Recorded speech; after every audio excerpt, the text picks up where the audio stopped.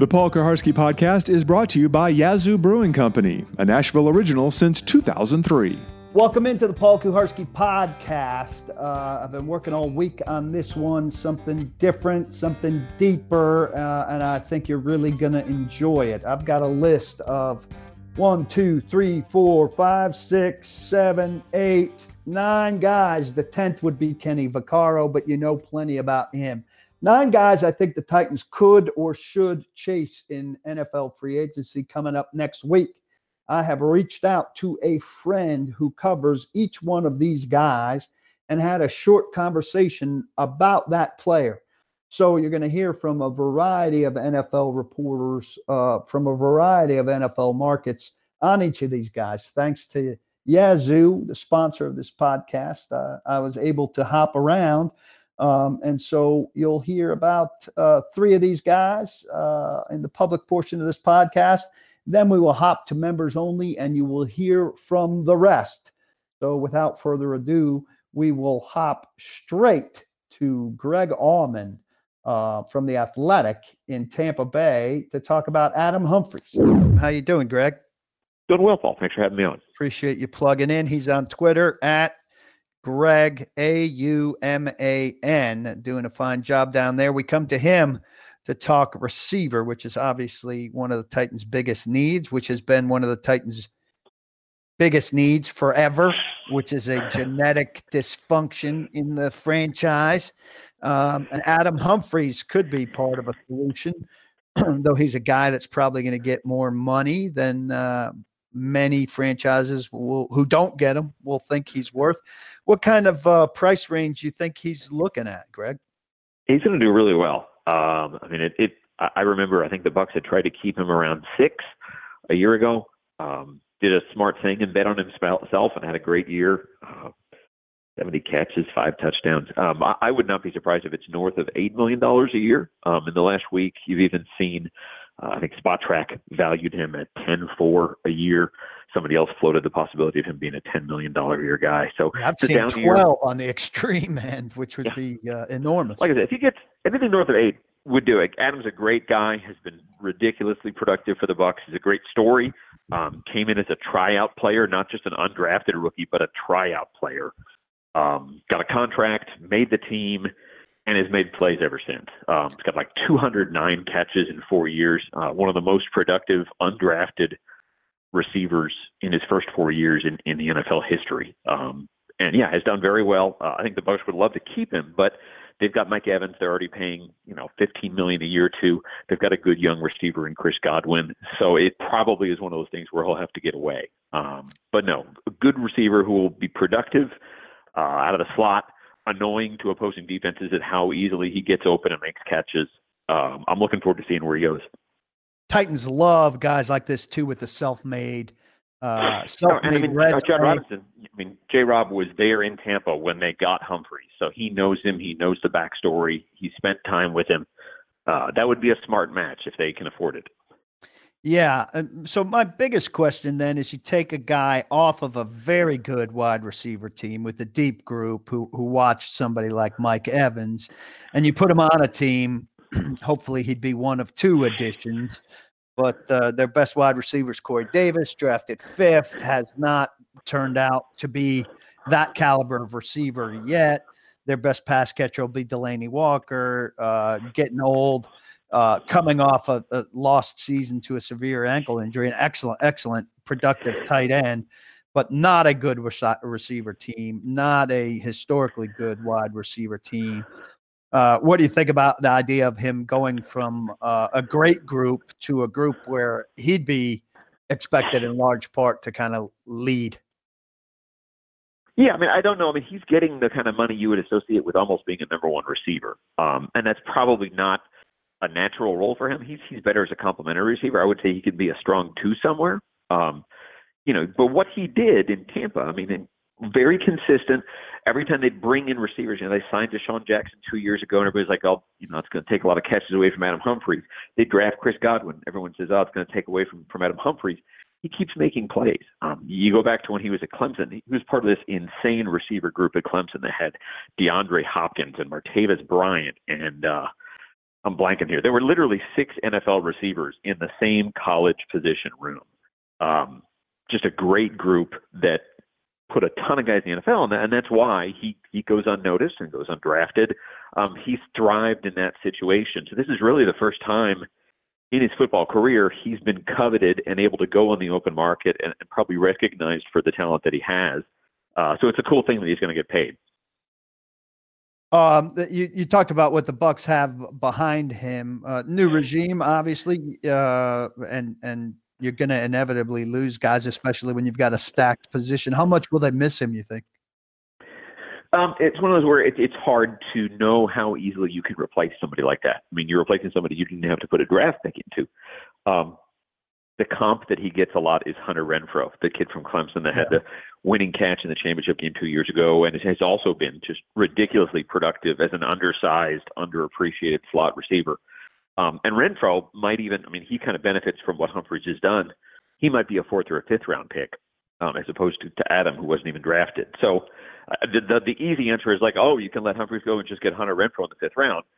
Just because Hunter Renfrow was a lot like Adam Humphries in college doesn't mean he'll have the same success at the next level. So that's the hard thing. I think the Bucs can certainly go out and get another receiver.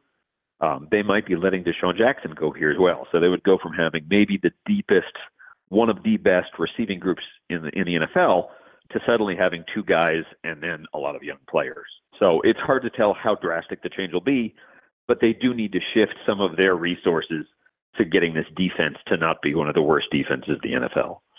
If Humphries wound up in Tennessee, he would spend a year answering questions comparing Winston and Mariota. That would be a lot of fun. Yes. That's the easy question for anybody that's seen both quarterbacks. Yeah. Greg Auman from The Athletic does great work down there covering the Bucs. Appreciate you jumping into this project for me. Great information on Adam Humphries. We appreciate it. All right. Take care, Paul. Thanks again. All right. So we go to Cleveland with old good friend Mary Kay Cabot. She's with Cleveland.com. I still like to think of it as the Cleveland Plain Dealer, which is the print element of that. On Twitter, she's at Mary Kay Cabot. Couldn't be more simple. And I come to her to ask about Tyrod Taylor, which I think I pronounced correctly now after Hard Knocks. So I have that right, Mary Kay? Oh, there's still a big debate raging in Cleveland, or there was all through last season, whether it was Tyrod or Tyrod. I stuck with Tyrod. I don't know. I just couldn't change. I'm set in my ways, and he seemed to be fine with it either way. So you can take your pick. Yeah, it's funny to me how guys aren't adamant about this. In Nashville, on my radio show, the Midday 180 in particular, we just crush people who don't say Mariota, who say Mariota. Fans in particular, but then we have guests, who pronounce it incorrectly, and we get bashed for not correcting, those people, and it turns into a huge thing. So I think Taylor would be a fantastic veteran backup. I think the Titans should have the highest paid backup in the league if need be, so that in week 17, if they're playing the Colts for a spot in the playoffs and Marcus Mariota is unfit to play, they have an actual chance to win the game instead of Blaine Gabbert. And I think Taylor, maybe he gets a chance at a starter's job here, but it seems like he's more of a backup at this stage of his career. He's got a skill set that kind of matches up with Mariota, and he would give them a chance to win a game. I know he didn't play very much in Cleveland. Baker Mayfield took over. He got hurt. But from what you got to know of him in his time there, what do you think about that idea of a fit here? Well, I actually do think it would be a great fit. What happened with Tyrod here in Cleveland was Todd Haley really did not use him properly. He is a dual threat quarterback, and Todd Haley wasn't used to that sort of thing and really didn't give him a chance to showcase his skills. And he was quickly out of the lineup, and Baker Mayfield took over in that week 3 in that Jets game that everyone probably remembers and never really looked back. So I think Tyrod would have fared much, much better here if he had actually probably if Hugh Jackson was running the offense at that time, but he wasn't. He turned the whole thing over to Todd Haley, and Todd just really didn't use Tyrod the way that he should be used. So I do think that he's got a lot of good football left in him. And, I don't know if he'll get a look as a starter anywhere, but I do think that if he gets into the lineup, into a game, and someone knows exactly, how to best utilize his skills, that he can still be effective. He's got 46 starts, 53 touchdowns, 20 interceptions. You got to like that ratio. Passer rating just under 90. 3 seasons in Buffalo, he ran 84 times or more in 3 seasons, and he's got a 5.6 career average. I mean, to me, if you're looking for a tip-top backup, and not many teams have them, I mean, because there are plenty of teams that don't have a good enough starter, this guy screams out to me like, hey, if you needed somebody to finish a game, if you needed somebody to start 3 games, he would give you a real chance. I don't know how much money he would cost you, but I think you could give him a pretty good, $5-6 million contract with huge incentives for if he ended up starting 5 games for you. And then maybe you only get him for a year or 2 and he'd put himself in position again to be in the starter market. Yeah, I think that sounds very reasonable. And I will say, I don't think that Tyrod, a few people do, but I don't think he really considers himself to be ready for a backup role yet. He still firmly believes that he just did not get the chance that he deserved last year and that he is starter material. And I know that he would like an opportunity to prove that. So I think part of what he's going to be looking for is to go to a place where he can have an opportunity to start at some point, whether it be right away or soon thereafter or somewhere down the road. I don't think he's ready to hold the clipboard yet. I don't think he's ready for the mentor role. He's still young. Again, he still has a lot of good football left in him. And I think he really, really wants a chance to go out and prove himself because, when he was very hurt about the way that Buffalo cast him aside after he led them to the playoffs. And, he came to Cleveland for the opportunity to start, and that went south very quickly. And so I think he has a lot to prove. So maybe between the draft class, between the quarterbacks who are coming free, excuse me, with guys like Keenum probably hitting the market, Tannehill hitting the market, even Bortles hitting the market, Bridgewater, Carr potentially hitting the market. So Titans fans would want all those guys to soak up some jobs. They'd want people to fall in love with the draft class. And then they'd want the Titans to court this guy hard, saying, look, you're definitely going to end up playing some games this year because our guy doesn't stay healthy. He doesn't have a contract beyond this year. And if you impress us, maybe you'd be in line for it next year. Big incentives, great place to live, potentially a future here. If not, you'd set yourself up with some action to have a big future again in a year. I think it'd be terrific here and have some great opportunity. But so I'm rooting against him having better opportunity somewhere else. And Mary Kay, you certainly think Titans could do far, far worse. They'd be hitting a home run if they could lure him here somehow. But sounds like you think maybe he's going to get better opportunity. Certainly expecting he can. Well, I know that's what he wants, but last year hurt him. I mean, his numbers weren't good in the first couple of games, and obviously he was out of there as the starter. So, once that happens and you're not coming off of a starting job, for a lot of teams it's out of sight, out of mind, and people think whatever happened to him there, he just wasn't good enough. Well, there's also the Baker Mayfield factor. When you've got Baker Mayfield there, it's going to be really, really difficult to be picked number 1 overall and not get in that starting lineup very, very, very quickly. So I do think that, he would be a great choice for the Titans. And again, I think that he still sees himself as a starter, but I don't know if anybody else is going to see him like that right now. I think he's going to need to rehabilitate his career a little bit and get back to doing what he does well so that people can view him that way again.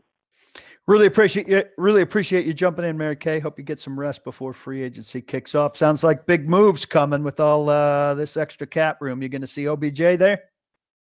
You know what? I really don't know. At this point, I think there were raging rumors yesterday, and I don't know really if there were anything to them yet. Not that I can tell so far. Yeah, well, we know if it comes to be, you'll be the one that lets us know. Appreciate your time. Thank you. Next, we go to Orange County, California. The Orange County Register's Rich Hammond, kind enough to join us for a minute to talk Ndamukong Suh, who was a hot commodity last offseason when he was on the move. Landed, obviously, with the Los Angeles Rams, who beat out the Titans for Suh's services.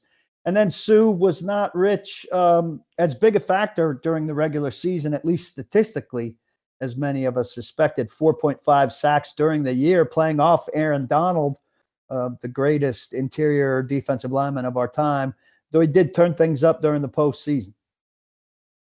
He did, yeah. So individually, you look at it, right, that the numbers probably weren't what you expected visually when you looked at it. There wasn't the dominance that maybe you thought the two of them would have playing together. But the thing that's hard to quantify is how much do you attribute Ndamukong Suh to Aaron Donald's remarkable season. I mean, Aaron set the record for most sacks by an interior lineman, led the NFL in sacks, defensive player of the year again, had by far his best season of his career. So little hard to quantify, just having a guy like Suh next to him. How much attention did that take? How much more difficult did it make Aaron Donald to defend having that guy next to him? I think there was a little bit of that.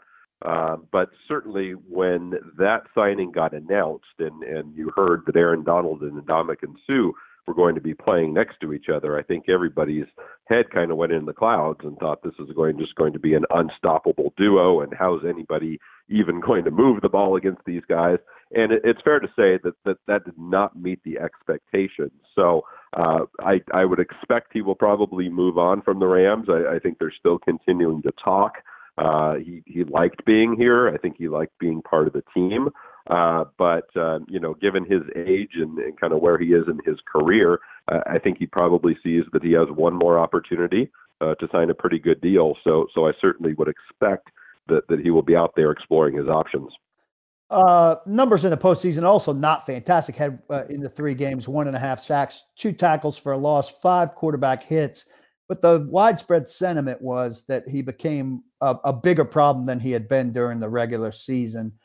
You saw that up close. How much of a sense did you have that he was more difficult for people to handle in the playoffs? For sure. I don't think there's any doubt. His 3 best games were the game at Detroit, which probably not a surprise there either, going back to play his former team, and then the Dallas game and the New Orleans game. I thought clearly were his 3 best games of the season.